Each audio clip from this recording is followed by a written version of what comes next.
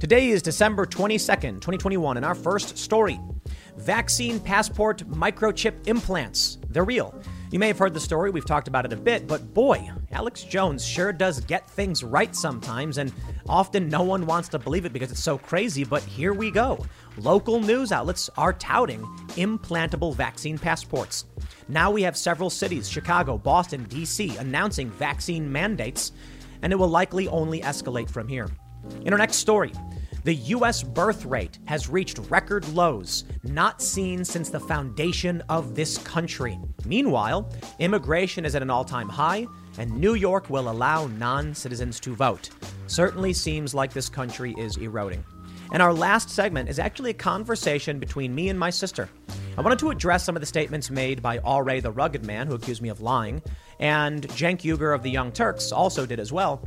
I'm not super concerned if they don't like or believe me, but I thought it was a good opportunity to talk about my politics, my family, and have my sister there to talk about what it was like growing up in Chicago.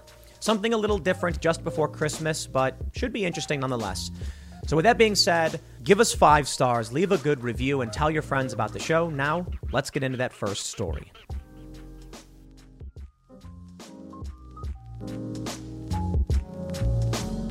There's a viral clip going around right now of Alex Jones losing it, getting mad on air again, as he often does.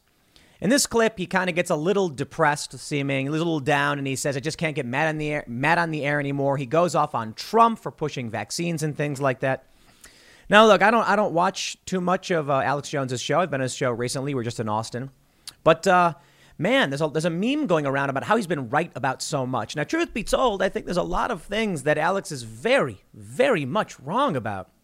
But I remember back, maybe 10 or 15 years ago.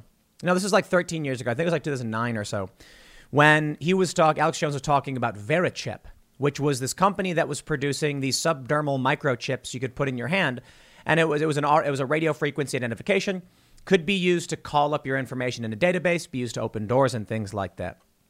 Now, you may have seen this story a few weeks ago, but it's still gaining more and more traction, and I wonder if this is finally the moment when these conspiracies They keep coming true, and now we're going to see them all come to fruition. We have the story from Fox Baltimore.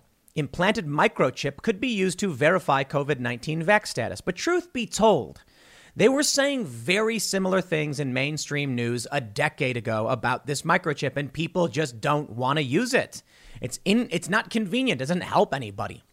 But there are people right now in Sweden that are getting this implanted, and it contains their vaccine information and other identification. And when I saw this story drop in a local news outlet, I thought to myself that these conspiracy theories just keep coming true. You know, last year, they said that there weren't going to be vaccine mandates. There was conspiracy theorists that were pushing it. Well, here we are. Chicago, Baltimore, Washington, D.C. have all just announced, right before the holiday, that they're going to be implementing vaccine mandates. In fact, in Chicago, the mayor said it is designed to make life harder for you. Bill de Blasio said, quite explicitly, we're tying your paycheck to whether or not you get the vaccine. And this is a year ago that they were saying this will not happen. We now have a Twitter post, an editorial that says the Great Reset is the plan for, restarting the economy after COVID, according to fact checkers. The Anti-Defamation League said that very idea was a conspiracy theory.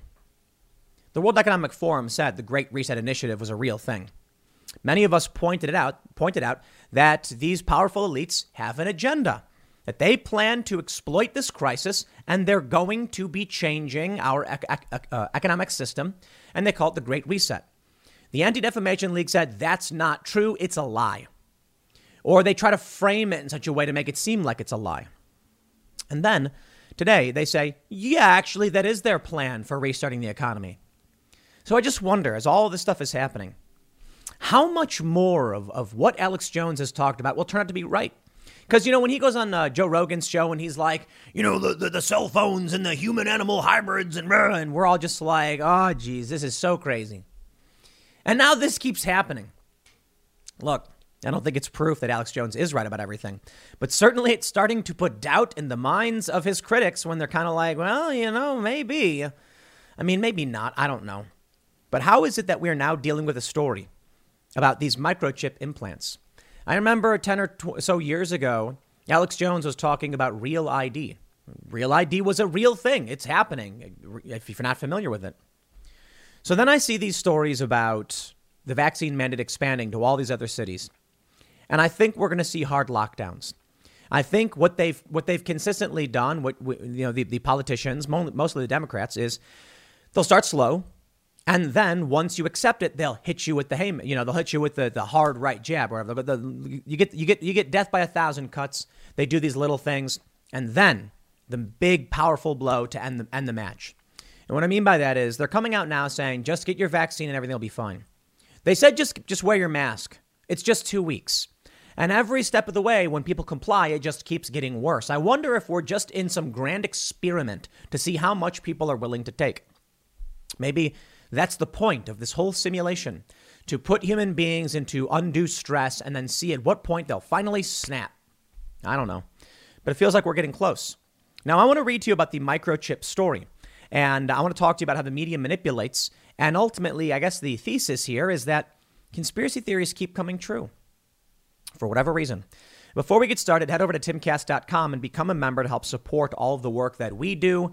And, I got to stop for a second and just say, Alex Jones on his show said maybe he'll just stop and just never come back because he's kind of done with it. He's over it. And I feel it, man. I feel it. And I'm sitting here. I was thinking about, we're going to do the shout out for timcast.com. We're working really hard to build this media space to challenge the manipulations and the lies. And boy, is it tough. It really is, because you even have conservatives who are just willing to comply and just say, no one's going to do anything. You know what I mean? And look, I don't want people to go out and do anything rash. I'm just talking about nonviolent civil disobedience. We're seeing people in New York stand up and say no. But if I'm talking about store owners and small business owners, I'm talking about police. If they just said, I'm not going to participate, we'd be done. We would be done in 2 seconds. But these people, they just keep complying, and it gets worse because of it. But I won't. The Daily Wire won't. And if you want to support my work, go to timcast.com, become a member. This is what fuels the entire machine, all the work we're doing, and it's greatly appreciated. You'll get access to Timcast IRL members-only segments, as well as a lot of other members-only segments from different shows. And you're going to help us employ more and more journalists.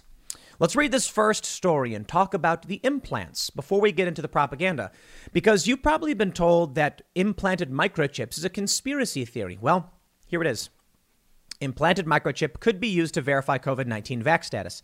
I think it's important to point out this could just be sensationalist trash, because it's so much easier to just use your phone app and have the QR code than it is to actually implant something in your skin. That's invasive. People aren't going to be lining up to get these big injections unless there's serious undue pressure. They go on to say microchip technology invented by Swedish startup company Epicenter is now being presented as a possible way to carry around a COVID-19 vax passport under a person's skin, according to a viral video. Yes, that's called a subdermal microchip. Beep, boop, beep, your vaccination record has been verified, says the caption of the video posted to Twitter by South China Morning Post. Remember when we were told it was a conspiracy theory that they would use microchips to track your vaccine status? Now we're here and they're saying it's all true? Not that anyone's actually going to mandate this. I don't know, but I would not be surprised. Imagine showing your COVID-19 passport with just a flash of your arm, the video says. The video explains the microchip uses pre-existing technology the startup company has already developed to employ near-field communication and send data to any compatible device. Smartphones are listed as an example. Implants are a very versatile technology that can be used for many different things, says Epicenter's chief disruption officer, Hans Slobblad, however you pronounce it, in the video. Right now, it is very convenient to have a COVID passport always accessible on your implant. Maybe the reason the microchip implants didn't take off 10 years ago was that there was no practical reason to have it. Opening a door didn't matter too much to people, and cell phones were more convenient. But as they keep pushing and pushing and pushing, people eventually just say, please, I will do anything you say. And if we're already at the point where people are willing to get several injections to comply, what's one more injection? The final injection. This We'll give you back your freedom, and we will have peace. Yeah. Mayor Lori Lightfoot announces new Chicago COVID restrictions. Proof of vaccine testing indoors. Chicago COVID update. New mitigation efforts aimed at stemming spread of Omicron variant. I don't believe you. I don't believe these people at all. They say the city of Chicago is imposing a wide-ranging vaccine mandate that will affect bars, restaurants, gyms, and more after the first year. You get it. You get it. Same as like we see in all these other cities. But let me show you what's special about this one. Mayor Lori Lightfoot has no problem pulling down the mask and revealing the fascist. Mayor Lori Lightfoot tweets, to put it simply, if you have been living vaccine-free, your time is up. If you wish to live life as with the ease to do the things you love, you must be vaxxed. This health order may pose an inconvenience to the unvaccinated. And in fact, it is inconvenient by design. They're spitting in your face. They are spitting in your face. Healthy people, people with medical conditions preventing them from getting the vaccine. They're not just inconveniencing the unvaccinated. They're inconveniencing the medically disabled. They're inconveniencing people with allergies. They're inconveniencing people who have already received other treatments that bar them from getting access from taking the vaccine. They don't care. But the main point here, as we see here in Chicago and now Boston mayor lines up vaccine mandates amid pushback from city workers. As we see here with Washington, D.C. D.C. Health has ordered additional 5 million rapid antigen tests, yada, yada. They will be requiring January 15th at 6 a.m. Establishments will be required to verify that patrons ages 12 and older have received at least one dose of the vaccine. All of the people who said it was not true and it was a conspiracy theory, they were wrong. It's not a conspiracy theory. And it is very likely the vaccine mandates will sweep the entirety of the U.S. I don't care if you're in Florida, Texas, or otherwise. Florida may be a holdout. Texas may be. Maybe. But I have to imagine it's going to be very difficult to get West Virginia or Florida or these other states to abide by a vaccine mandate. And I think you would be dangerously close to outright civil war if that were the case. And I know people don't care to hear it. Some people acknowledge it. Many people don't. It doesn't matter. I don't care. You don't have to like my opinion on the matter. But you tell me what happens when people are being told we are going to inject this into your body. Otherwise, no food for you. We're already seeing nonviolent civil disobedience, which is a good thing. The people who protest, they get arrested. That's how it works. I think generally mass noncompliance is the most effective way to deal with this. And I hope that remains the principal strategy. Like I said, imagine if everybody who lived in D.C. just said, I don't care what the mayor says, and went about their business like normal. There would be no vax mandate. People would just carry on with their lives, and the despots would fail. But it seems like too many people are just complying. They don't care that this is not legal or not constitutional. They just comply. That scares me because I think you're going to get crazy people who resort to violence. And I don't know what else to say other than, man, I certainly hope not. But let's carry on. Let's talk about this conspiracy here. Thomas Massie, he wants Congress to assert constitutional overrule to this medical apartheid, he said. And I really don't think it will happen. I like Thomas Massie. I just don't think it'll happen. We have more vaccine mandates at Cal State. Will mandate students to get the COVID-19 booster shots. So the 2 shots, irrelevant. Now you got to get the 3rd and eventually the 4th. And who knows how often this will keep carrying on. In Spain, they're going to be requiring masks outdoors. In Austria, they're going to be fining people 3,600 euros, and they're hiring inspectors to go track people down. All of these things were said to be conspiracy theories. The vax mandate, conspiracy theory. The boosters. I love this example. Famously, Dave Rubin said they're going to bring out boosters, and he got suspended on Twitter for saying it. Now, it's a fact, and it's in our faces. Austria has an outright vax mandate for all citizens, and they're hiring inspectors to hunt you down. What will this lead to? The economy will continue to crumble. Biden's economic ratings are worse than Carter's. All right, let's go back to the first story. Implanting microchips. When the vaccine first came out, many people said, this is an excuse to get you microchipped. And then all of a sudden, All of a sudden, these fact checks emerged, and they targeted very specific claims which were more absurd, to make it seem like this story was just a wild conspiracy theory that would never happen. Let me show you some of these crazy crackpot fact checks. From the BBC, May 30th, 2020. Coronavirus. Bill Gates microchip conspiracy theory and other vaccine claims fact-checked. Here's someone wearing a mask. It says, Gib Gates, don't pay the bill. They say, first up, a conspiracy theory about the vaccines. It claims that the coronavirus pandemic is a cover for a plan to implant trackable microchips and that Microsoft co-founder Bill Gates is behind it. We found no evidence to support these claims. The Bill and Melinda Gates Foundation told the BBC the claims were false. And I think it's fair to say they are. See, the problem is when someone comes out and says something simple, like this is a perfect crisis they could use to mandate or drive microchipping, people then take it to an extreme place. And this is my biggest problem with conspiracy theorists. It becomes so easy to debunk the entirety of the claim because you sound nuts. So when there are issues, the 2020 election pertaining to voting in the park or changing rules, things that have factually happened, and we talk about the Time magazine article, the shadow campaign to save the election, all that stuff actually happened and needs to be addressed. But then you get people coming out saying, in Venezuela, in Germany, there's a shootout, and they believe these crazy things. Excuse me. They push these crazy things that just make it so no one will listen. And so when you come out and say something as sane and as kind of shocking in many ways, that, yeah, there is a push for microchips under your skin in your hand to track vaccine passports. People are going to go, oh, my, here we go, the microchips of Bill Gates and blah, blah, blah. And you're like, oh, geez, man, I don't know anything about Bill Gates doing any of this stuff. There is a Bill Gates microchip thing pertaining to birth control or whatever. I didn't find, I did some cursory research. I'm not going to pretend like I'm an expert on Bill Gates' history. It doesn't matter. There are companies that want to do this. Maybe they won't do it because it's just shock content and it's inconvenient and the phones make more sense. But they said microchip vaccine tracking, not real. Bill Gates is not planning to microchip the world through a COVID-19 vaccine. You see, they conflated a lot of this. And I will stress, a lot of people did think the vaccine itself was some weird microchip. It was stupid. But they conflate several things all into one, and then it makes everyone sound crazy. Is Bill Gates planning to microchip people through a COVID vaccine? No, I think that's absurd. I think it's patently absurd.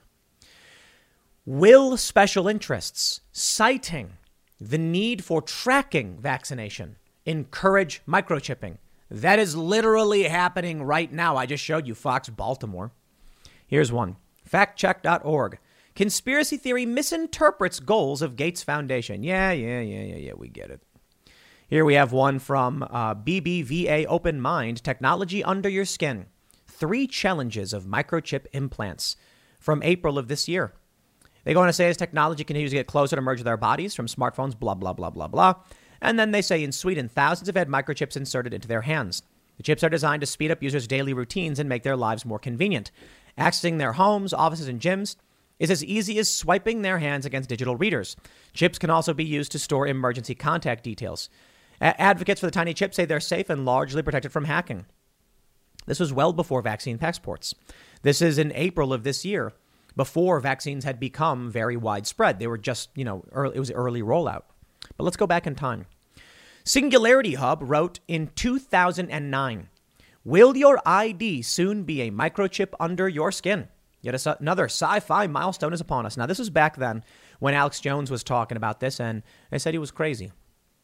Well, here we go.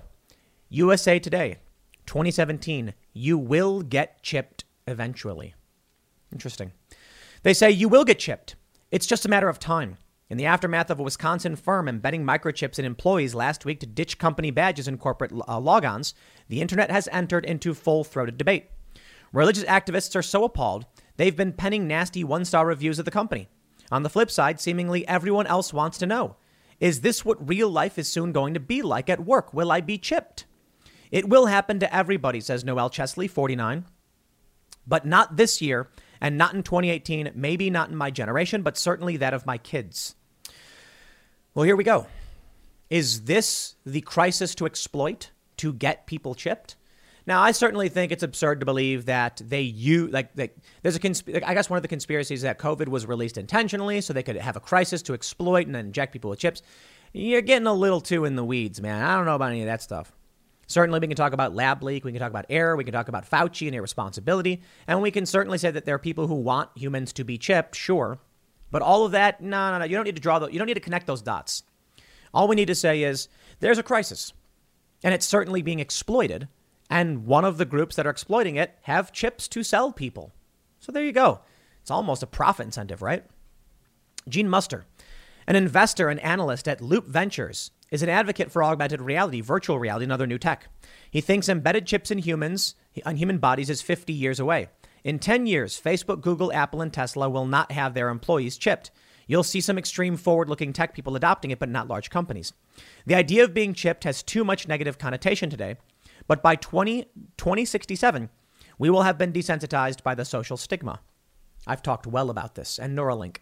Elon Musk, everybody loves that guy, right? Except the left. But he's talking about getting Neuralink implants in people by next year. I should say this year, because we're basically about to enter 2022. He's saying that it's going to be in people, helping people who have paralysis and other neurological degeneration or diseases. So we're there. We are here. And it's not a matter of if, it's a matter of when. As I described it as a story. My grandfather told me that when he was younger, they thought social security numbers were insane. That the government would have a number on you that you needed was nuts. And then he said, you were born into it. You don't know or care. And that's what's going to happen. Or I should say, that's what's extremely likely to happen. I still think it's very likely that implanted chips are just too inconvenient for people. Cell phones do so much more. And everybody has to have one. They're addicted to these tracking devices. But just maybe, people will start adopting them. There will be mandates for them. They will say, you have to get your chip. Already, look, desensitization is happening. They're saying, get your vaccine. And if you want to, that's on you. You go to the doctor, figure out what makes sense for you. But they're telling people the government has mandated this injection. How far away are we from the government saying, we're going to mandate another injection, a microchip? It's for your convenience, it's a Vax passport.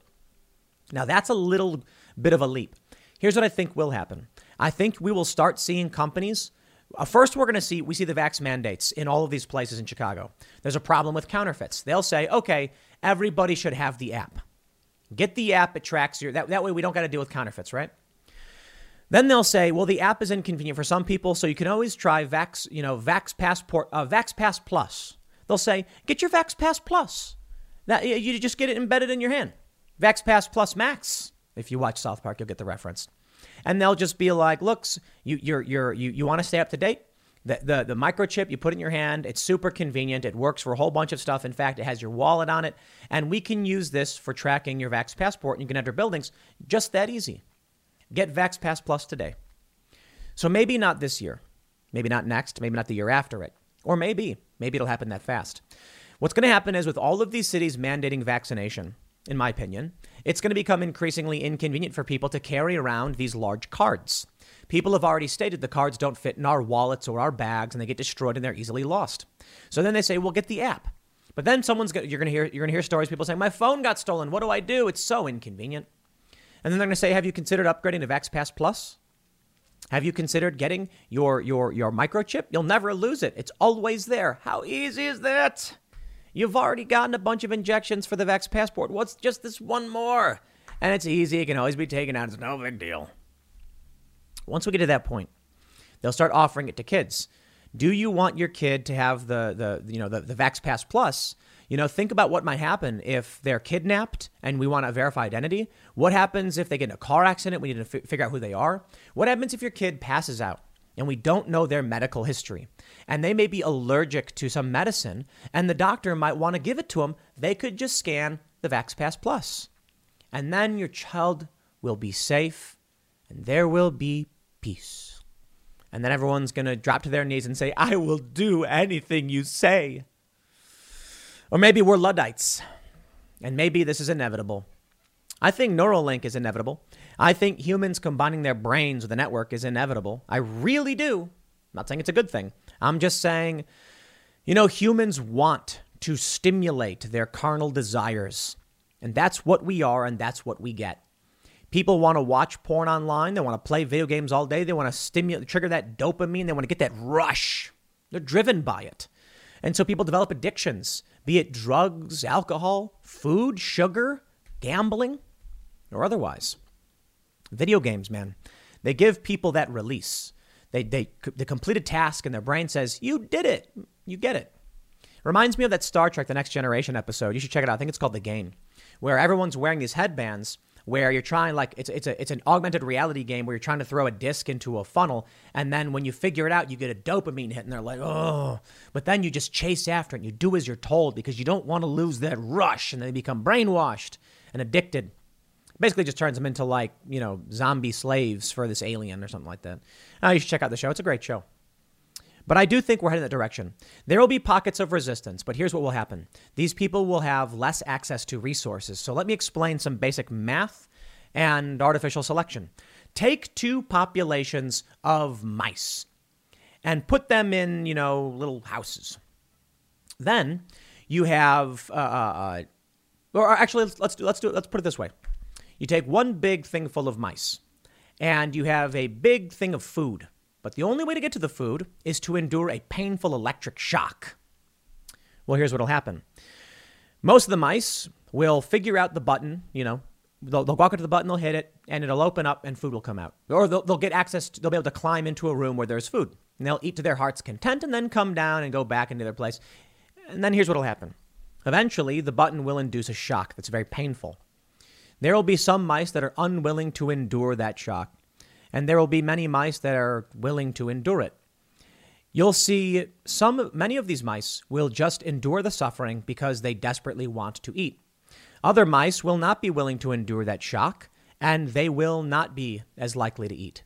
The ones that get access to the food are more likely to reproduce, and the ones who don't are less likely to reproduce, and thus, given a long enough period of time, the math becomes obvious.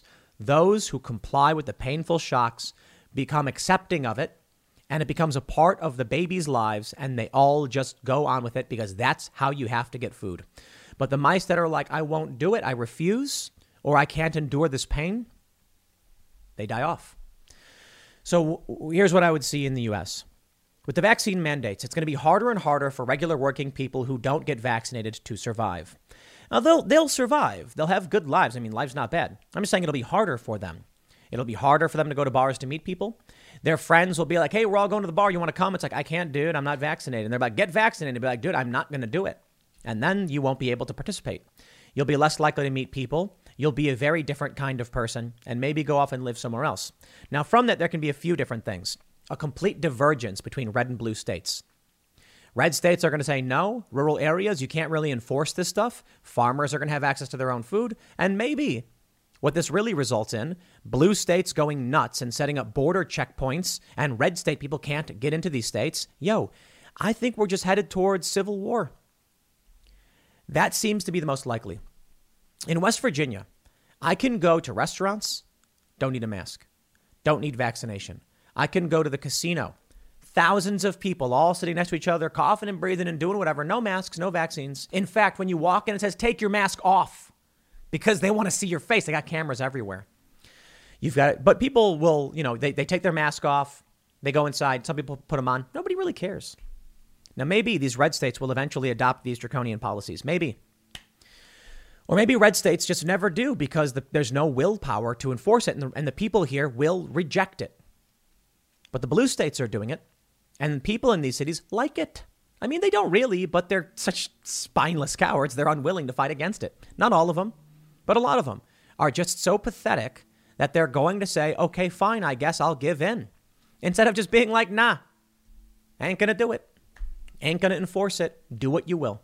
I think many of these people will give in, and those that don't will be destroyed, forced to leave.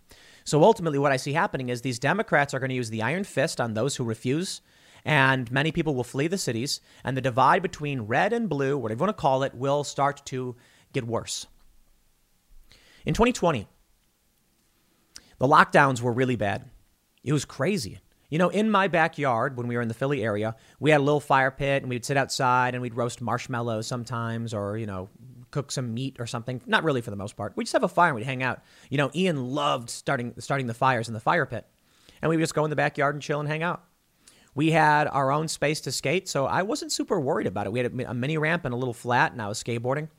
And I was like, man, it must be crazy to be in New York locked in that cubicle, because even where we lived, they said you couldn't go outside. But eventually I said, I'm not going to sit around and wait to see the expansion of this. Because you know what I thought? You know what I figured? I was like, they could shut down the bridges. They could, it's a peninsula. We can't go anywhere. I'm getting out. We thought about where to go. Florida, New Hampshire, Texas, Maine. And I was like, I think West Virginia is pretty good. We're close enough to D.C., but far away enough from it. And being in West Virginia, and the periphery, I should say, because we work out of Maryland, is you got freedom. And so ultimately, that's what we decided to do. Now I, someone who's always lived in cities, I was surprised to be like, man, I can't believe I'm really going to West Virginia. Like, there's very few people who live in this entire state. But you know what? There's freedom. And I can flourish. And my friends can, and other people we've hired have moved out here. And no masks, no mandates. We can go where we want, eat what we want, do what we want. Now, apparently, we can't go to D.C. You want to do anything, they got vaccine mandates starting January 15th. That, to me, is really incredible. I, as someone who was always kind of center-left, city, Democrat kind of person, over the past few years have said freedom is more important. And so now here I am in the reddest, one of the reddest states, second most Trump-supporting state in the country. So that's what I think is going to happen. Hyperpolarization will become something substantially worse than you realize. New York will effectively be a foreign country. What's happening is this country is being ripped asunder. It's going to turn into a bunch of warring nation states. I mean, maybe, I don't know. But already it's like California is indistinguishable from West Virginia. They may as well be different countries. And thus, seems to be where we're headed. But I can at least say a few things definitively. Man, Alex Jones, you got so much right, didn't you? You got so much right. I can see the frustration. How long he's been ranting about so much of this stuff. I guess the problem is a lot of the stuff you said just sounds crazy. You know, we talked about microchips back then. We're still kind of in a similar place. We'll see what happens with the microchips moving forward. But honestly, it's crazy that you've got so many people saying, like, didn't Alex Jones say this is going to happen? Man, that's nuts. And all of these conspiracy theories they claimed weren't real. Here they go. And I'll show you right here. This is from Phil That Remains. He says, I remember last week and the Great Reset was a conspiracy theory. Now they just say the Great Reset is the World Economic Forum's proposal for post-COVID economic recovery. They said it was a conspiracy theory. The ADL says the Great Reset conspiracy flourishes amid continued pandemic. They said, since first emerging in the spring of 2020, the Great Reset conspiracy has gained traction in both mainstream and fringe circles alike. Adherents warn that global elites will use the pandemic to advance their interests and push forward a globalist plot to destroy American sovereignty and prosperity. However, there are more outlandish blah, blah, blah. I mean, sure, the most extreme version of it. But the Great Reset is real. And they kept calling it a conspiracy theory. Well, here we go. You know what? We'll see how things play out, I guess. Merry Christmas, everybody. We are going to be live at 8 p.m. over at youtube.com/TimCastIRL with Jack Murphy. And I think it might just be me and Jack hanging out because everybody has quit working because it's the Christmas week, I guess. So thanks for hanging out. And we'll see you all tonight at youtube.com/TimCastIRL. Merry Christmas, everybody. We have this story over at timcast.com. U.S. population growth hits lowest rate since nation's founding. And that's true. People are not having babies. In fact, Cassandra Fairbanks writes, according to new figures released by the U.S. Census Bureau on Tuesday, the United States grew by only 0.1% from July 2020 through July 2021. During the time frame, the U.S. population grew by just 392,665 people, the first time growing by less than 1 million since 1937. Now, I'll read a little bit more from the story, give you some more context, but I want to point out, technically, the article is wrong. Population growth in the United States hits lowest rate since the nation's founding during the first year of the COVID-19 pandemic. Yeah, when you're talking about population growth in terms of having babies, it's all true. But what if I were to say that, as most of you know, there were over 1 million people in July who illegally entered the United States and now live here. So the population has grown by more than 1 million people, just not among citizens. And now I just got to say it because I know, you've got the media and the left talking about conspiracy theories and the great replacement or whatever that is. I'm not super familiar with whatever that idea is supposed to be. I don't know if it's some like white nationalist thing where they think like the white people are being replaced or something like that. I don't know about any of that stuff. What I can say is it is a fact that American citizens are having very few babies and illegal immigrants are crossing the border in record numbers and in very, very high numbers. And thus, whatever you think is or isn't happening, those are facts. There are less citizens being born, more non-citizens entering the country. And in New York City, they've granted 800,000 non-citizens the right to vote in local elections. I don't care if you want to call that a conspiracy. You can say whatever you want. Facts are facts. Now, I don't know about any of this weird stuff about race, because I don't think that's necessarily relevant to the conversation. Because I honestly don't care about an individual's race. I care more about culture and values and the Constitution. Of course, there are some people who make everything about race, and I'm not really interested in that. I don't care if the people who are having kids are, Asian, white, black, or otherwise. The fact remains, U.S. population growth hitting its lowest rates also means that Latinos and black Americans and Jewish Americans and Asian Americans and white Americans are all not having babies, and illegal immigrants are crossing those borders. It makes me worried about American culture. It makes me worried about our values. Classical liberalism, libertarianism, republicanism. These things are probably going to get washed away because what's going to happen is people who do not know our values, don't care for our values, are coming across the border because they want resources. And I can certainly respect that they want resources. I understand that. America's awesome. But when you're not raised in a culture, you don't share those cultural values. So I don't know exactly what will happen, to be completely honest. In fact, many of these people who are crossing the border may end up being substantially more libertarian. They're not willing to adhere to authority figures. They're willing to break laws to take what they want. I'm not saying it's necessarily a good thing. Some of it's probably bad, but it may actually result in people being like, we don't respect government and we're not going to start now. And that's a value we give to our kids. So I don't know for sure. But let's read some more about U.S. population growth, and then we'll talk about, basically immigration and stuff like that. So for timcast.com, Cassandra goes on. The report added that in more than 24 states, most notably Florida, deaths outnumbered births. Deaths exceeded births in Florida by more than 45,000 people, but the state's saving grace was a migration gain of more than 259,000 people, the nation's highest. You see, timcast.com has that context. William Frey, a senior fellow at the Brookings Institution Metropolitan Policy Program, Brookings Metro, told the AP that he believes the low birth rate means that the U.S. needs to bring in more younger workers from foreign nations. According to the report, Frey said that once there's a handle on the pandemic, the U.S. may eventually see a decrease in deaths. But population growth likely won't bounce back to what it has been in years past because of fewer births.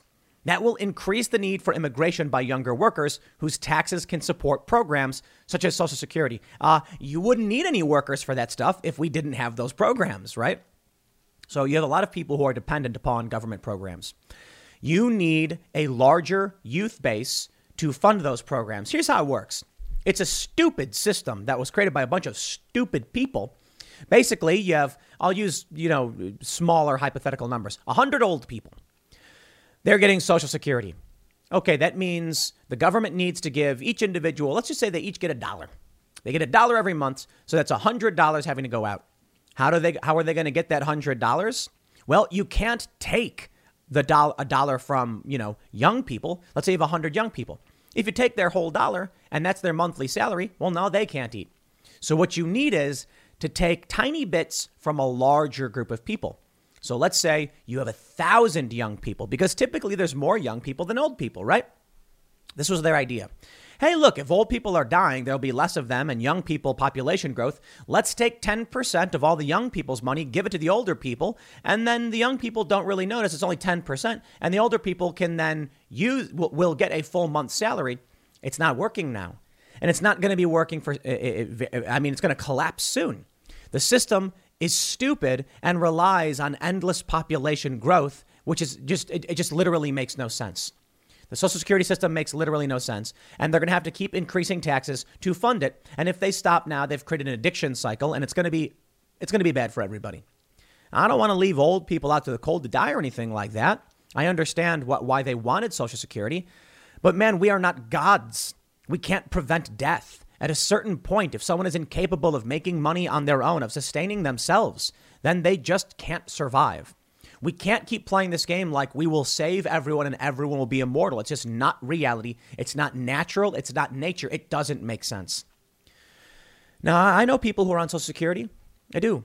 Maybe what really needs to happen is that when people get older, their children help support them the way the parents supported them when they were younger. Instead, what we're getting is, as our culture starts to break apart and we no longer have family, sticking together, or some people don't even have families. And because of this, you now need government to function as that family, and it just won't work. Quote, we have an aging population, and that means fewer women in childbearing ages. We see younger people putting off having children, and they're going to have fewer children. Linda Kahn, a professor at New York University, told the outlet she believes the problem is not about migration, but the lack of support from others. COVID really was a stress test for our whole system and how it fails to support women and families, Kahn said. Women were much harder hit in the pandemic. They lost their jobs at greater rates and had to give up their jobs, often to do homeschooling. The pressures on women were enormous, and there's really no safety net in the U.S. I mean, we do have a safety net. I suppose you could argue it needs to be better. Kahn co-authored a study which found that nearly half of the women in New York City were trying to get pregnant before the pandemic gave up within the first few months of COVID's arrival in the U.S. Well, you also have a bunch of stories talking about how people shouldn't have babies because of climate change and things like that. Well, then we have this story. Center for Immigration Studies. Now, the left calls them far right or whatever. I don't know or care. The facts are facts. Immigration population hits record 46.2 million in November 2021.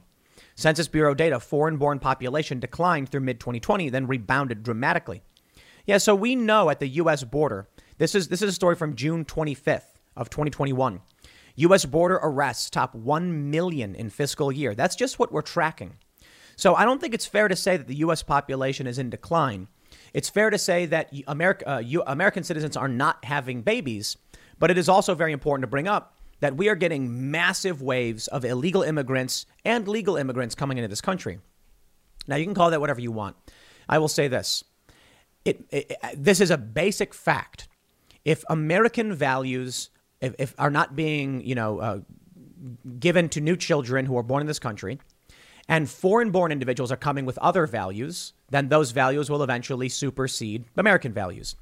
Not absolutely, and maybe not even the next 5-10 years or whatever. But if this remains on course, then yes, someone who spent 16 years growing up in, say, Guatemala is not going to have American constitutional knowledge or values. They may very well be libertarian, though. They may very well oppose authoritarianism because they've experienced and they fled violence and cartels, and they may want justice. But specifically, they're not going to understand why we have Blackstone's formulation, the Fifth Amendment, the Sixth Amendment, things like that. And if they don't have those values, then it will have an impact on everything. We're going to end up with a legal system in the next 20 or 30 years where judges don't know, care, or understand. And I'm not saying this is specifically about immigration. I'm saying it's about a lack of American, core values. We are going to remove traditions that are good in exchange for generalized random traditions, which may be good, may be bad. I don't know. America's got a lot of bad traditions. And we've only started, we've only been working. Well, we got to keep working to get rid of them.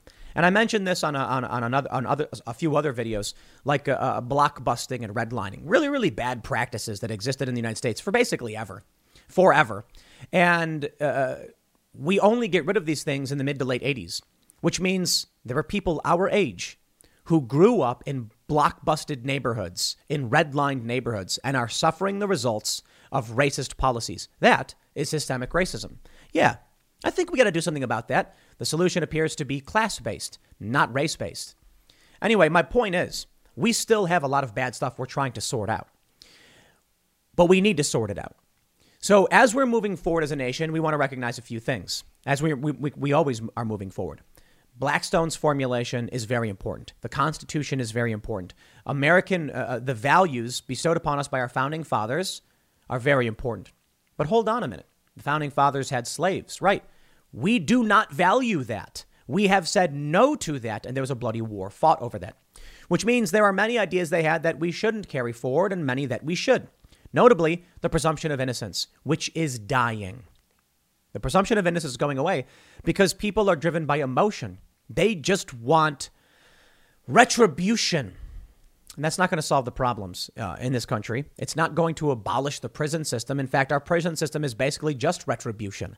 Someone gets in a car accident and they're like, lock them up for the rest of their lives. And I'm like, bro, it was an accident. If someone intentionally causes harm and says, I'll do it again, that I get, lock them up.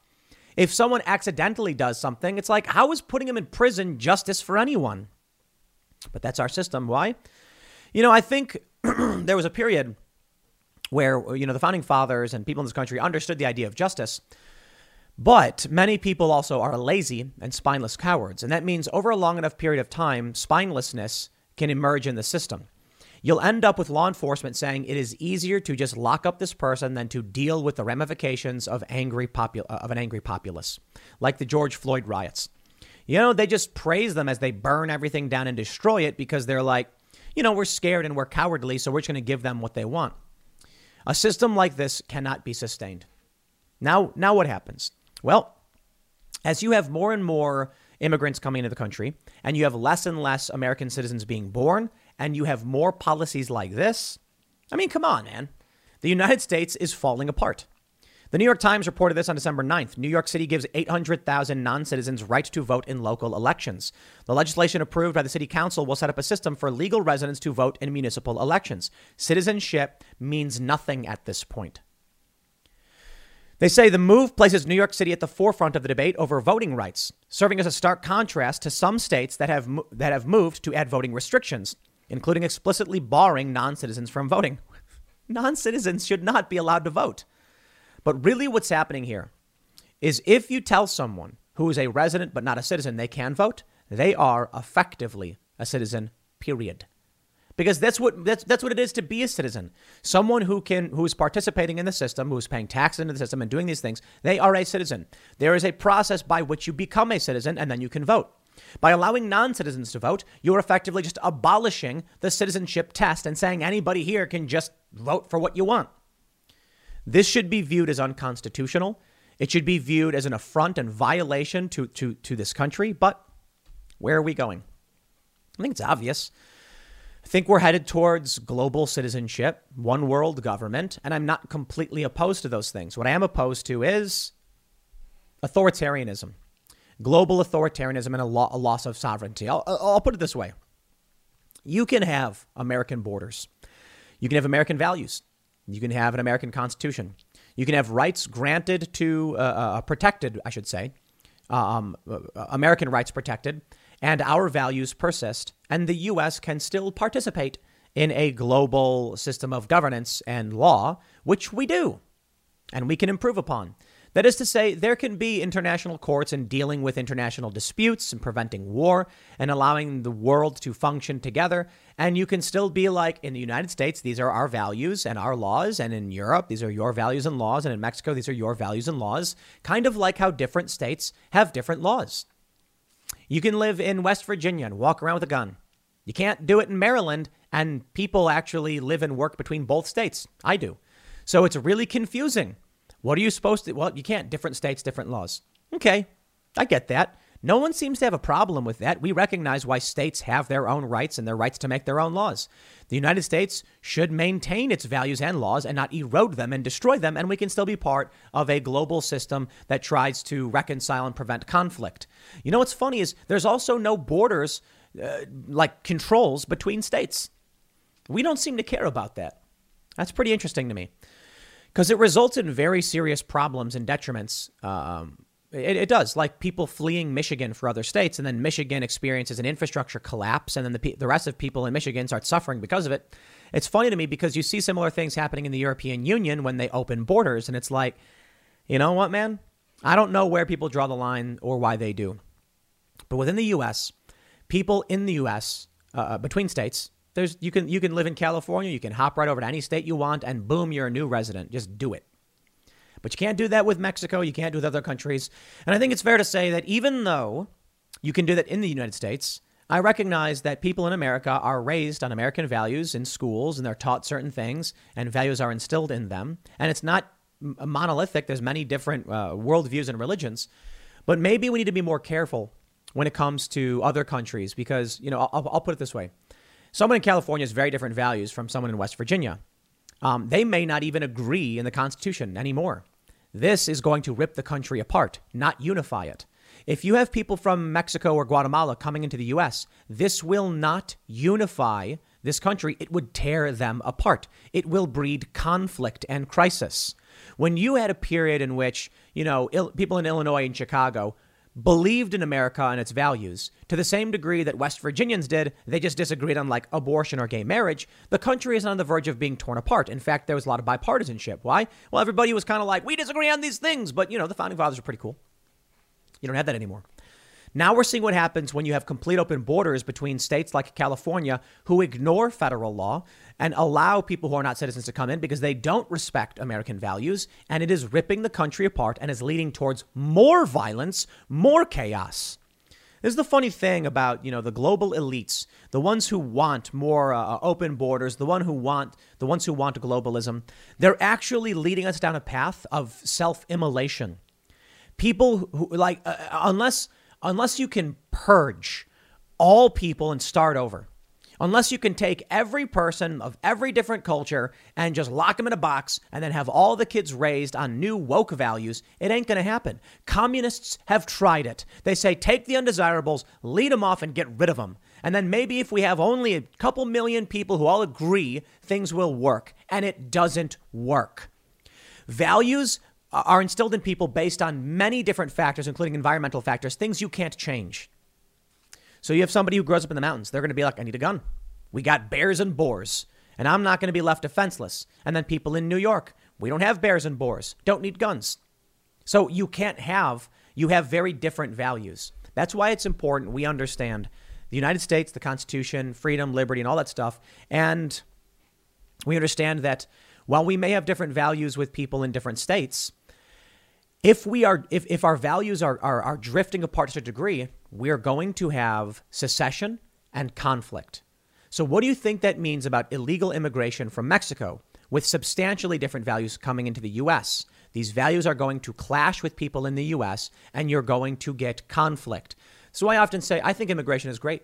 I think every single person in the world should be allowed to come to the United States through a legal process. And I genuinely believe that. I don't care about your race. I don't care where you're from. If you believe in freedom and liberty and you know about American core values and you want those values, awesome. Come here. And the people who don't want that, you can go anywhere you want to or whatever, right? And that means people of all different racial backgrounds and religious backgrounds might look at America as the great American melting pot and the founding fathers and freedom and liberty and say, that's what I want my kids to understand. That's a good thing. But when people come into this country and they don't have those values, they don't care about those values, and then they are granted the right to vote, well, then you're going to erode those values. And this is just, it's going to be a country for no one. It's going to be a no man's land. It's going to be the Wild West. It's going to be cities of lawlessness. And that's exactly what is happening. Non-citizens should not be allowed to vote. The citizenship test is basically, we want you to understand why this country worked so that you can participate in making it better, so that you know. But these people are coming with other values. And many of these values are a good thing, for sure, absolutely. People come from other parts of the world and they say, here's my view and here's what works for me. And that diversity of opinion and worldview actually helps. It does. It's like hybrid vigor. But when you have too many people who come here and say, don't know, don't care, and don't want to care, then they're just going to start extracting. And then they're going to vote to empower themselves. And those votes will continue to erode the system. And then there's no country anymore. I don't know, man. They'll call it a conspiracy theory when the data is clear. Americans aren't having babies, but immigrants are coming in like crazy. If they don't have American values, then American values will be gone by a couple generations. So we'll see how that plays out, I guess. I don't know what it means. I mean, beyond that, I don't know what we can do. Vote in local elections. I gotta be honest. I just think we're headed towards civil war. CIA advisor said it. 3 generals said it. Princeton professor said it. And there's so many people who are like, Tim's wrong about this. It's like, yeah, after everything we've seen over the past few years and what we're seeing now, you don't think there's going to be a civil war. Let me just explain this point for you one more time. Americans are not having babies, and millions of non-citizens are coming into this country illegally, and they're being granted the right to vote. If you think that doesn't lead to civil war, I don't know what to tell you, man. Because when people who aren't citizens are voting and taking away from people who are citizens, I think you're going to see a whole lot of violence. I hope not, man. I really hope not, but I'll leave it there. Next segment's coming up at 1 p.m. on this channel, a special segment where I talk to my sister about the story that the Young Turks say was fake news. Actually, it was true. And let me talk all about it. A rather candid discussion, mostly me talking as it always is, but I brought my sister on to basically verify things that I had said and talk about our past. So check it out, 1 p.m. on this channel. We'll see y'all then.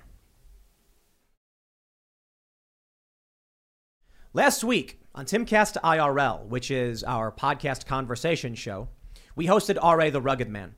During that interview, it got very heated and very intense. We were debating and arguing over political issues like critical race theory. And after the show, we actually had to take the episode down because R.A. had used a racial slur for white people several times. I don't agree with YouTube's rules in that capacity, but he did. And so we went into the members only segment on our website where it also got very, very heated. And that's the first thing we brought up. And one of the questions I had for R.A. the Rugged Man was, do you think you should be allowed to use a racial slur depending on the context or the race it's being used against? We ended up getting into a very heated conversation, a very heated debate where it ultimately culminated in me yelling at R.A. the Rugged Man, insulting him, and then him getting up and swatting the microphone. There's a bit more context than that. I mean, he had called me some insults. He had mocked me and laughed at me. I had raised my voice to him and then basically implied that he was weak and, told him he was that guy. And following this, there have been a bunch of people bring this stuff up. But for the most part, beyond that, I addressed the issue. The video ended up getting like 500,000 views. I decided to, following this, the Young Turks hosted him on their platform. Now, they didn't get that many views on it. And I feel like Cenk Uygur was really trying to bait me into, I guess, some kind of beef or whatever. Look, Cenk, he was like, I'm talking to you, Tim. I'm laughing at you. I'm like, bro, please, you're allowed to laugh at me. Like, laugh at me all day and night. It's fine, whatever. However, I decided that this would be a good opportunity to explain my feelings on what the Young Turks said, why I am not a fan of the Young Turks, why I am not a fan of the modern progressive left, and why I think the Young Turks have continued to isolate themselves. One of the things that I talked about in the members only segment that I was mocked for by Cenk Uygur, Anna Kasparian, and R.A. the Rugged Man was my history growing up on the south side of Chicago, dealing with gangs, gang violence, all of that stuff. One of the things the Young Turks said was that I was a liar. They didn't believe me. They said, what was the name of the guy who got V'd in my basement? That's what it's called. When you want to get initiated into a gang, they called it V'd or violated, whatever. At least that's what they called it there. And yeah, that happened in my basement. So I figured, you know what? While I don't really care to get into any kind of beef with Cenk Uygur, in fact, I publicly invited him onto the show. I would love to have him. I think it'd be a great conversation. Outside of that, Anna and Cenk, you're absolutely allowed to call me all the names in the book, make fun of me, laugh at me, call me a liar, have all those opinions. I got no issue with that whatsoever.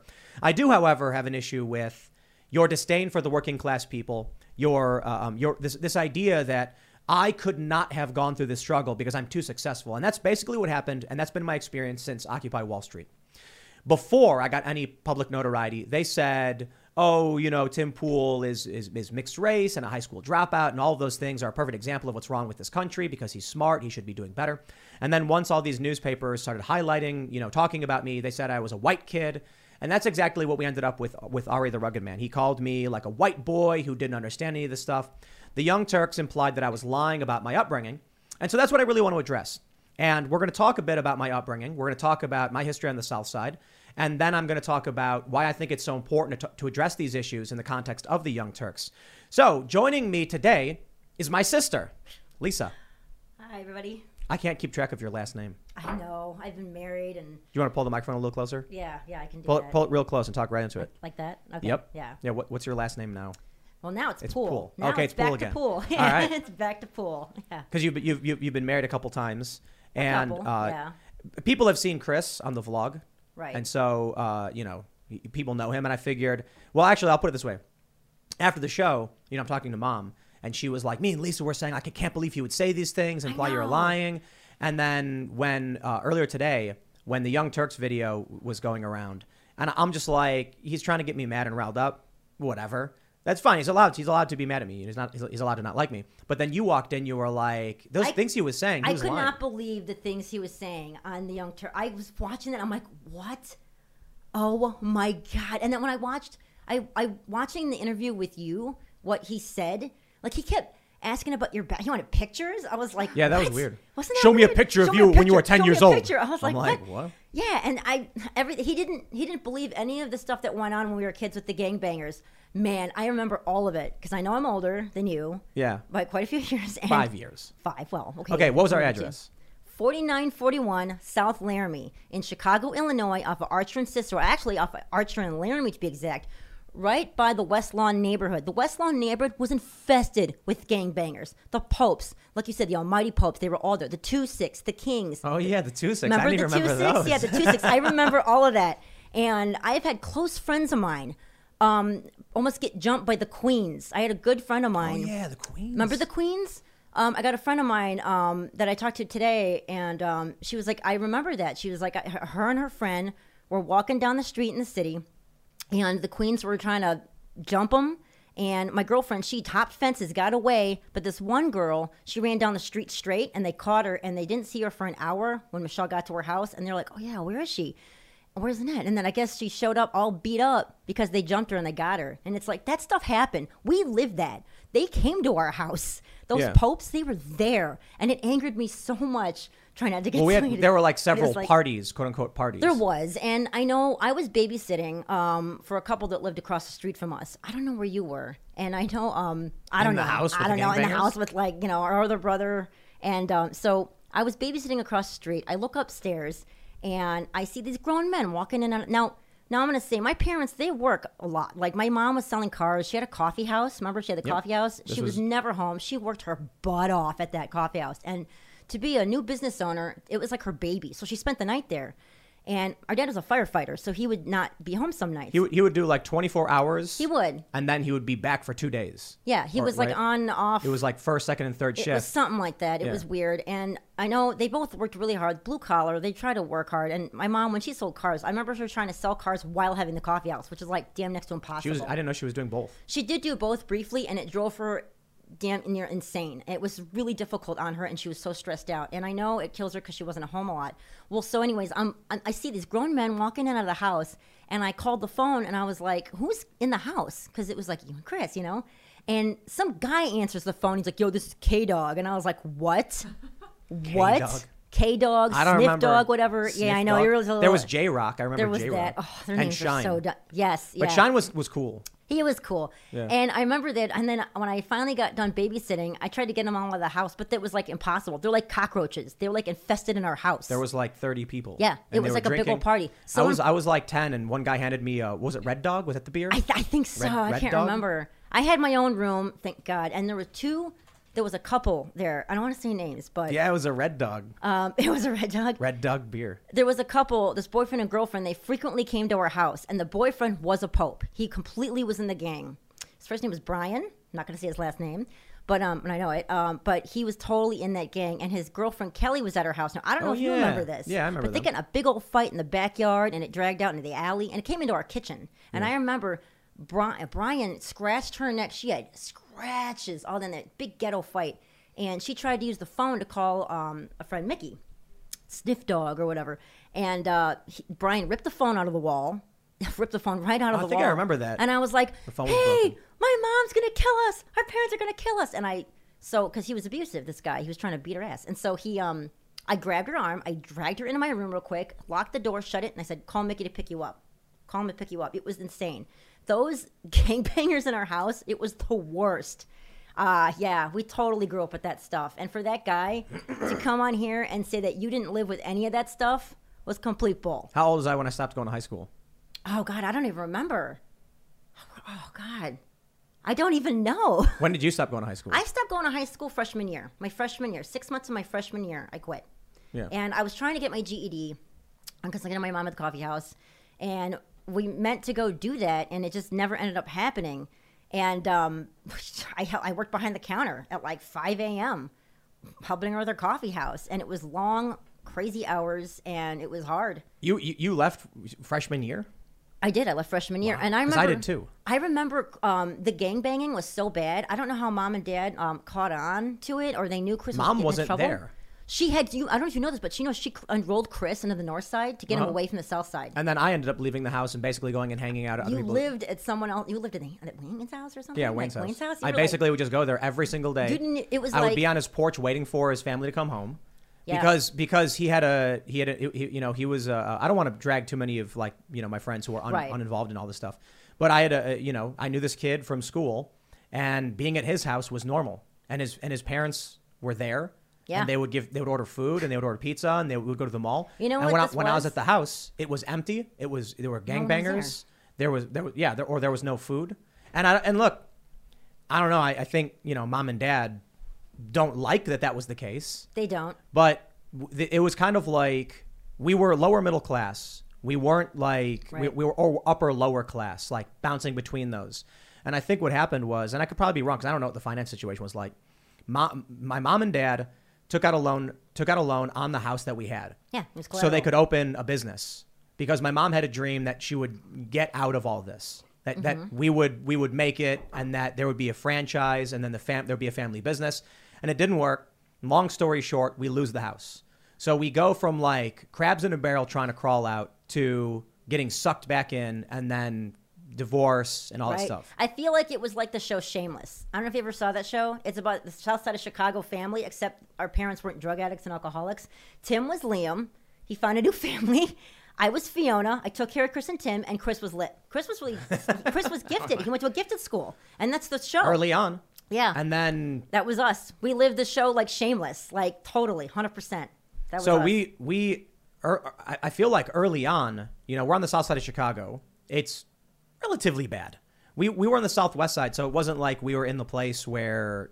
Well, actually, I take that back. 2 blocks away, the hot dog stand had bullet holes in the windows. Yeah, we were lit by Leclerc Courts. Yeah, it was kind of, Archer and Cicero wasn't a great place. There was, Yeah. it wasn't. It was, wasn't but it great. was where a firefighter could have a family of 5 and afford a house. It was all. We grew up in a neighborhood with all cops and firemen. That's Do you what we remember, Mom? So I was a little kid. I was like 3 or 4. Mom's when the brick got thrown through the window of the van. did. Oh, yeah. I don't remember what year that was, but I remember Mom said in it was the minivan. 89 Was it the minivan? Yeah, we had a caravan. or whatever. It was. I don't I know. think we had a Dodge Caravan, and I think that's what the car was. They threw a brick through the They threw a window. brick through it. Yeah. And Mom said that they put pamphlets in the door about KKK I stuff think they and did. race mixing. It was, and I remember someone threw a rotten chicken in our yard. They did stuff to our house. It was. I don't know if you remember that. I remember the damage, but I was I don't know, probably too young. People to be like- vandalized our house. It was not cool. Mom said they had put white supremacy pamphlets on the door, Right. And she said they were being smart. They knew that if they put it in the mailbox, they could get in trouble. So they were doing it in clever ways to harass us. And I can't remember why she said it stopped. She said something happened where it finally stopped. But she told me if once they realize that we act like white people, they'll leave us alone. Oh, I remember that fear. Yeah, that she had. That I remember that. Yeah. She grew up with it. She did. She grew up with a lot of that stuff back in the 60s and 70s. Yeah, Because yeah. she looked like way more Korean. She is more Korean. Well, than so both of us. what people, I mean, first of all, the lighting in this room is as bright as it can possibly get. But I think he said, show me a picture. Okay, sure. Like maybe I should pull up the pictures because, I mean, I was, depending on the season, I can get really dark, really tan or really not tan. You got that olive skin tone kind of like I do, I guess. But I guess the issue then is, I don't know. I don't know how if you've experienced it, but I was talking to Chris about this too. Chris being our brother, that only in that neighborhood did it not matter what our race was, because there are people who are like Mexican, there are people Oh, who are Polish yeah. immigrants. Yeah, it really didn't matter. But when I would, me and Chris was agreeing with me on this, like when we would go to the suburbs, the white suburbs, they were like, they knew that you weren't a white person. Oh, you mean like Naperville, Wheaton, like Yeah, yeah, those if kind we- of the if- nice suburbs? Yeah. So, as I get older and I start hanging out with more people from different areas, it would always be like, oh, so what are you? They immediately would be like, you're not a white person. And the funny thing is, this is Yeah. like the I guess the apex of what the Young Turks are trying to talk about and claim we didn't have is you look white to us, therefore you couldn't possibly know discrimination. I didn't like that. He was stereotyping you like that. All right, that's what That we was we just- don't like. Yeah. And so the issue for me is like, I don't know how many times I need to say, like, I don't think we had it worse than like black people in this country who deal with like Right. hardcore racism. But I was just trying to point out, it's funny because this is a leftist talking point, intersectionality, that different people of different backgrounds experience different kinds of racism. So like when I put down on a job application, I'm Asian and white, you know, dad told me not to do that ever again. Stop. They're not going to hire you. They're going to discriminate against you. So you need to like lie and say you're something else. But they can tell if you're not being white, you know, like, or they can tell if you're not white. Yeah. They could look at us and be like, oh yeah, what are you? You're clearly something else. Right. Only when my argument goes against the left argument do they actually say what I'm saying is not true or I'm lying. I can't believe that guy was saying that. I was just like, man. Well, so here's what I want to get to, right? Right. With you basically here telling, you know, part of the stories, because there's a million more. Remember when remember when my bike got stolen? We were looking for Brycey, I think. Our dog. Yeah. And then I was riding on the pegs. Yeah. And we wrote by the hot dog stand, and the dude ran up and said, "Give me the bike." Oh, by Rocket Park. Yes. No, we weren't by Rocket Park. Wasn't we were it by Rocket L&M Park? hot dogs. Yeah, that hot dog stand. Wasn't It wasn't that by by Rocket Park. I thought that was the hot dog stand by Rocket Park because it was one. L&M was when you walked down. Oh, it was like, no, it was farther, but it was like toward like. We rode our bike near 47th. Yeah. And 47th was the barrier between like the white mixed neighborhood and the black neighborhood. And a black dude ran up and said, "Get off the bike." And then we were just two little kids who got off the bike, and then he stole it. Yeah, there's so many bikes that got stolen like by us. Like, oh my god, it happened all the time. The hot dog stand had bullet holes in the window, and the windows were bulletproof. It was crazy. Because by Rocket Park. I think you're right. I think it was. Yeah. L&M was right on Laramie, or no, I think it was on Leamington. Yeah, it so was you go farther down and you turn down, right. yeah. It was like 2 blocks away. Yeah, I remember. So anyway, here's what I think is important to understand. Several things. The Young Turks brought on R.A. the Rugged Man. I don't know this guy's history. You know, some people were saying he was rich. Some people are saying he was poor. I don't think that matters. I think he's racist. And, you know, look, I think we hashed it out. We hugged it out. But I still disagree with him politically. When I would say something like, here's what my family went through, and it's a fact, and I had to witness particularly what mom went through with it, he's like, I don't care. You're making it up. Your mom's Jussie Smollett. I can't believe he said that. You know, I cannot believe he said that. You know, right now, as we speak, my daughter in school right now, your niece, she's been called, this whole last few weeks, 3 boys have been calling her a ching chong for the last 3 weeks now. That's been happening right now. And I've had to deal with that racism with her in school. But she's an 8th Korean? Yeah. She doesn't look that Korean. She basically came to school, had a Chinese fan, and some boy was like, "What is that?" and made fun of her fan. And she's also like, what is she, like 30% white or something? Yeah, she's like more white, but she's like... No, she's like less white because she's... Well, her dad is Irish. Oh, okay. Yeah, okay. And then she's got the Korean side for me. So she's got the portion of Asian like you do, kind of like you.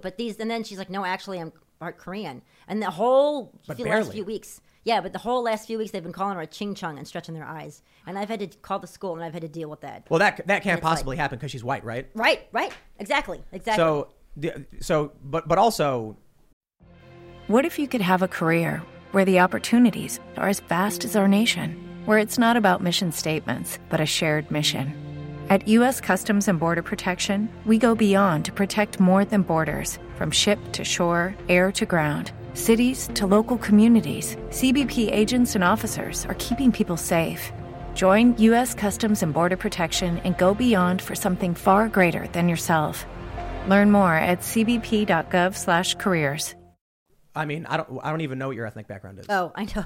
So I did take the ancestry test, DNA. So turns out I'm a little bit of German Irish. I'm a quarter Korean. It did confirm that. You're part Japanese. I am a little bit Japanese. Yeah. And I am European Jewish, turns out. Wow. Yeah, tell me about it. That threw me too. I thought I was Hispanic. we have different dads. Right, we do. And I don't know any. We grew as far as I know. I think yours was Dutch.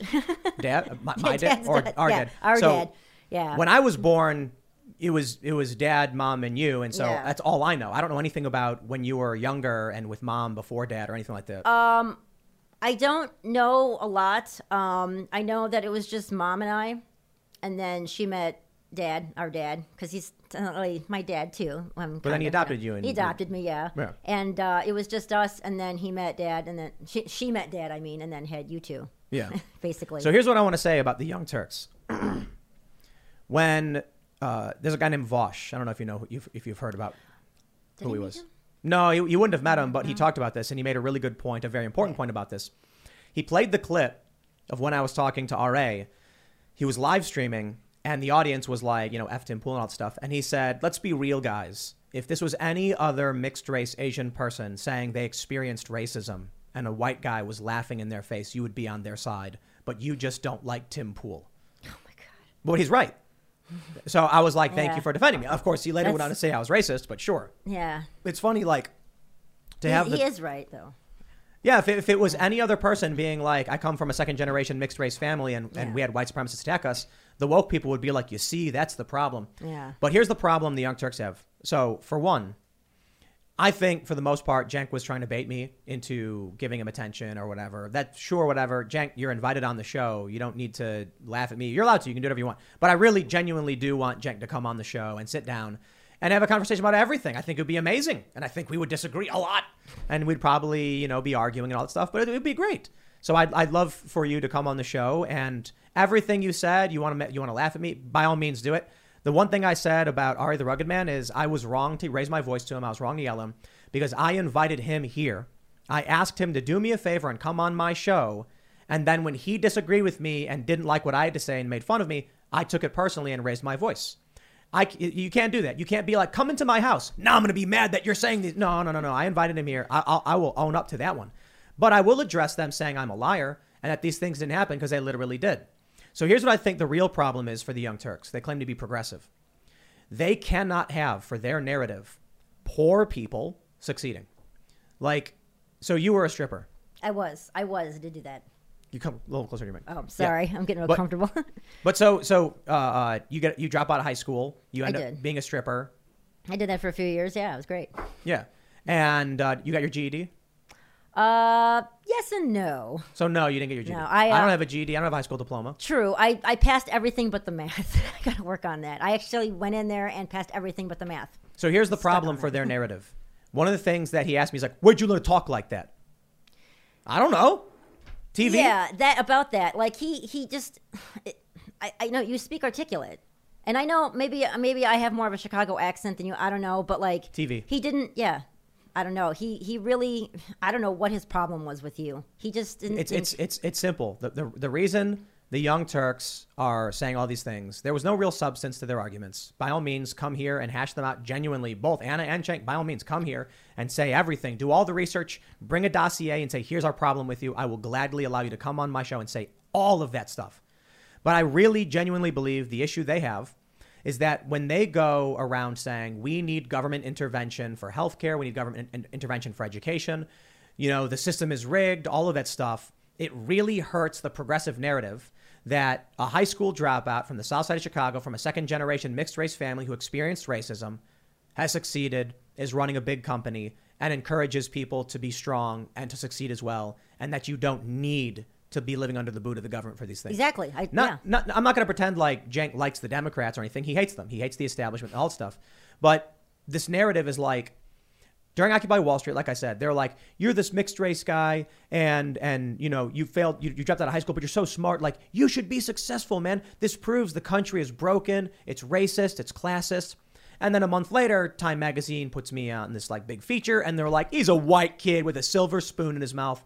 And what they love to say now is Tim Pool's from the suburbs of Chicago. Yeah. Because when it turns out I'm actually from Chicago, their only retort is the suburbs. No, that's why I asked you the address first thing. Yeah, it was the south side of Chicago by Midway Airport. We didn't grow up in the suburbs like Wheaton or Wilmette or Mount Prospect or Naperville, which are very nice suburbs, by the way. But we didn't grow up in those. Evanston. We didn't grow up in those nice suburbs. No. We went to school on the south side of Chicago. I mean, Mark Twain, I went there for a brief moment. It was a public school. Kennedy. And they had their own mini gang in the school. Yeah, do you remember Kennedy High School? Yeah, and there was a fight. Like the first month I was there, a fight broke out and someone pulled out a gun.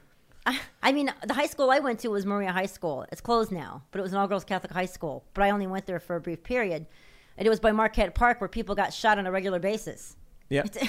I remember I was told by Rick, I don't want to say too much about these people's last names or anything, that he called me and he was like, he said he saw two people dragging a carpet with feet hanging out the back of it. Oh, and then the next day they found a dead body. And that was over on like 63rd in California. I wouldn't doubt it.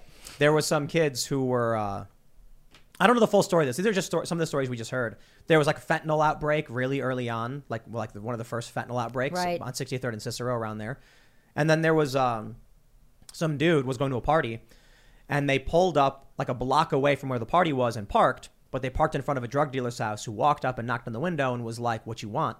And then they were just like, fuck you, get away from us. Yeah. And so the dude shot 2 bullets in the car, killing him. Yeah, Something like that. That like we were at the party. I wasn't witness to like the shooting or man. anything. But yeah, it was like around 63rd in California, and we were at this party, and then they were like, "Holy shit, dude! Someone like fucking just got shot twice in the stomach. He's dead." And Yeah, the holy girlfriend shit. I was talking to today, she was telling me about the same girl that I pulled into my room with the phone. She was there was a bunch of kids hanging out back when they're way in the early mid 90s or something, and that girl, she broke a bottle off of a table and she went and across someone's forehead. There's blood everywhere. It was just insane. The gangs that were in our house, though, like stuff like that happened. We had fights in our house, in our backyard, sex. and our I mean, They used my bed. Yeah. And then I remember I was like, what, 10? I think and you were. so they were just like, the older guys were like, stay away, bro. Like, keep him away from the room. And then, like, I walked over to the room, and I pushed the door open, and they were banging on my bed. I know. And then they freaked out, and they pulled me away, and they were like, yo, come on, little man. And then I remember them taking my sheets down to the laundry room, washing them. Oh, that's nice of them. Yeah. How old were those guys? I don't know. I think they had to be like in their late teens. Some of them in their early 20s. Yeah. I think so because No, Sean was older than that, though. he was older than him. He'd be in his 30s. That guy was a lot older. And But the Almighty Popes cleaned the house. I think they did. They made macaroni and cheese for us, too. They did. Some of them were nice, and then some of them. There was the one guy. One of the gangbangers. He robbed our house. He stole Dad's $700 bike. Yeah, he stole stole our laptop. camcorder. They He whacked stole off onto his magazines. Yeah, they. I remember that. They Family stole, friendly. I'll tone it down. They stole my Nintendo 64. They stole my so Game pissed. Shark. My friend's Game Shark. It was James's. James Oh, I remember. Yeah, I know. let me Game Game Shark, and then they didn't take the PlayStation. They took the Game Shark out of it. That's right. And I was like, Game Shark is a cheating thing. You guys know what Game Shark is. Yeah, I remember. They that. stole that. They climbed in through the front window. Yeah, they did, and it was awful because we had our camcorder with family movies and stuff on there that we'll never get back because this guy robbed our house. So we did have gangbangers in our house, and we did grow up with that stuff. And it's for that guy to come on here and just be poking at you like, "Who are your friends? Who'd you roll with?" Yeah, he was like, "Show me a who'd you picture. roll Tell me with?" what's their name." And I was like, "Are you serious right now?" I don't know if Andy will get mad at me for saying his name, but Cenk Uygur was like, "What's the name of the child who got V'd by a gang?" Andy Weiner. I know, right? Like he was like one of our best friends growing up. He was like I call him like the Eric Cartman of our friend group. He was the Eric Cartman. But that was I wasn't hanging out with him back then. Yeah. That was like, so Chris was a year and a half older than me, and that's a bigger gap when you're a lot younger. So Chris was hanging out with these guys. Yeah, Chris, I think, is the one that brought him in the house because he was starting to get initiated and he was starting to hang out with that bad crew, and he brought him in. And Dad was like, never hang out with Andy ever again. He's not allowed in the house. And then I remember Andy came in one day, and I was like, my dad's coming home. You got to leave. And he was like, shut up, dude. Who cares? And I was like, dude, my dad's going to be here, and you're not allowed to be here. And he goes, break yourself. And then he shot me in the leg with a BB gun. What? Are you serious? Yeah. Oh, God. Dick. I remember the cops knocking on our door and asking for our dad. And they were like, are you, Mr. Poole? And he was like, yes. And he's like, I believe this credit card belongs to you. So I'll say this too. Like, I wasn't witness to Andy getting V'd in the basement. That's what they told me. And Andy, I remember he explained it to me. He said it was like they all hit him like bop, bop, bop, bop, bop. So he was like 1, 2, 3, 4. And then he felt like he was falling in slow motion and they hit him on the way down. Oh. That's the story I was told. I knew the gangbangers were there. I knew that he got, beat up or whatever. And that's what they said happened. And his name was Andy Weiner. And now he's probably mad at me for saying his name publicly, but like, hey, man. Yeah. I don't know. Like he was a good friend of ours, and I haven't talked to him in a decade or whatever. But he played music. He's, we were stupid kids doing stupid things. And I don't know what he's up to these days, but there you go. I'm not going to say everyone else's names because like, I don't want to drag everybody into everything, but that's one of the tricks they try to do. Cenk was like, say his name, because they know it's really hard for someone to be like, sure, let me explain to you a child victim of gang violence. Right. Let me explain. Well, look, man, I think the only reason I'm saying Andy's name is because I think he'd be cool with it because he's not like a whiny loser guy. He's gonna be able to stick up for himself and speak for himself.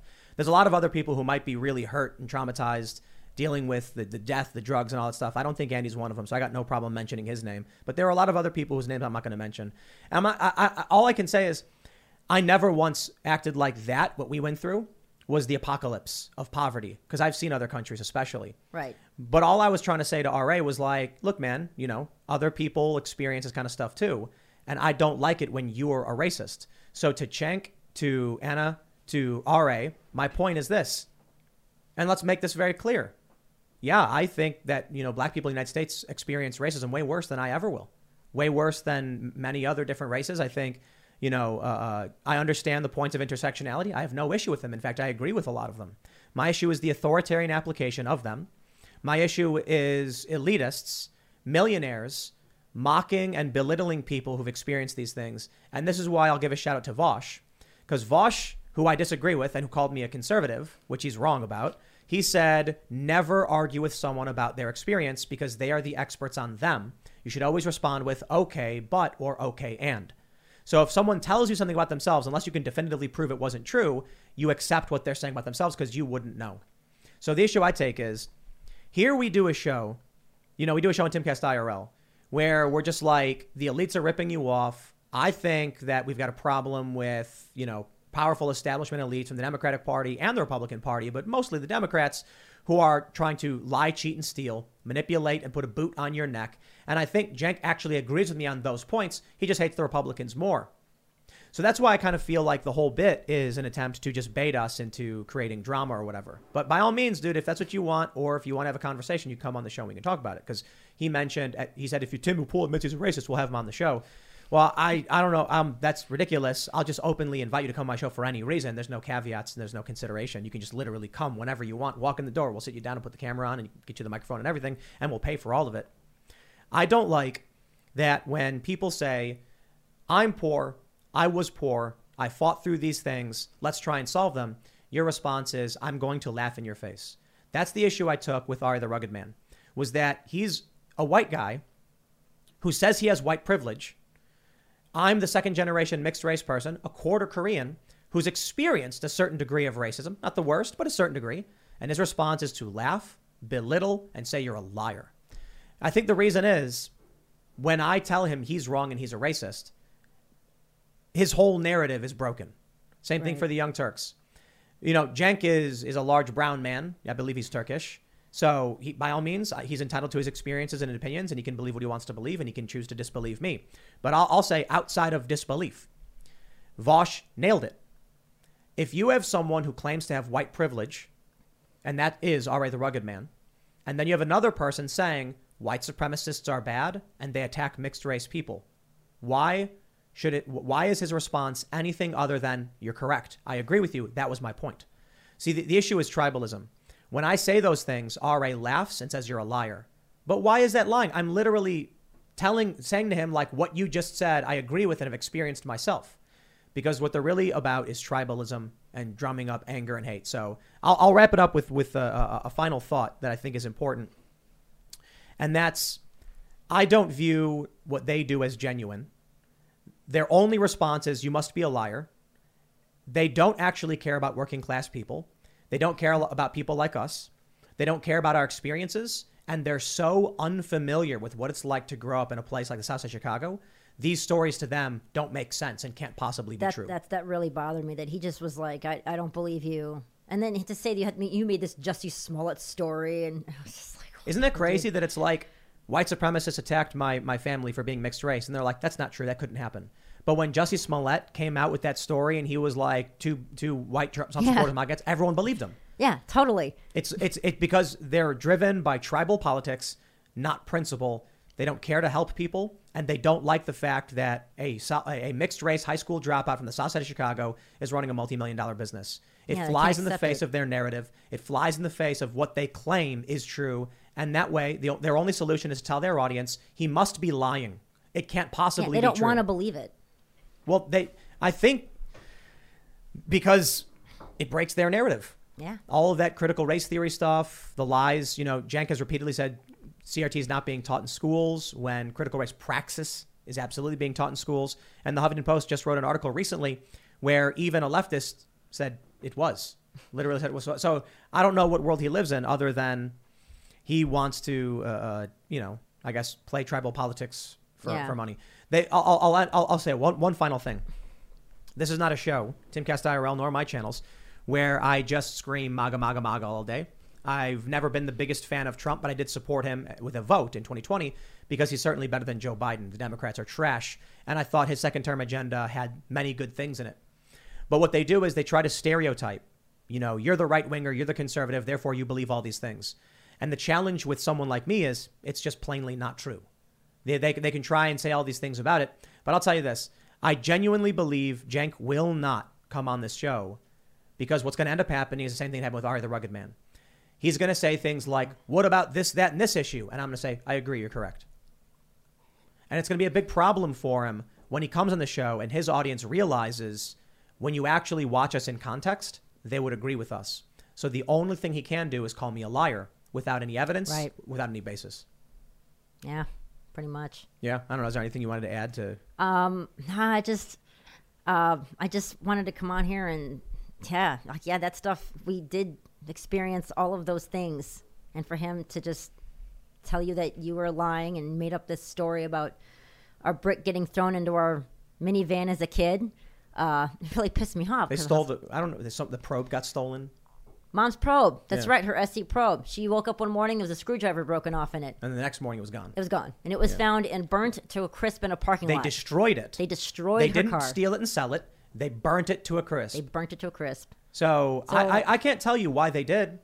I can't tell you why our home was vandalized. I can't tell you. I can't say this. I can tell you that my mom said KKK pamphlets were littered in the screen door Right. and on the porch. I can tell you that a brick was thrown through the window of our family van. I can tell you that the front of our house was vandalized repeatedly. And I can tell you that my mom's car was stolen and then torched in a parking lot not too far away. And a rotten chicken got thrown in our backyard. And shaving cream all over our tree. Yep. And it wasn't Halloween.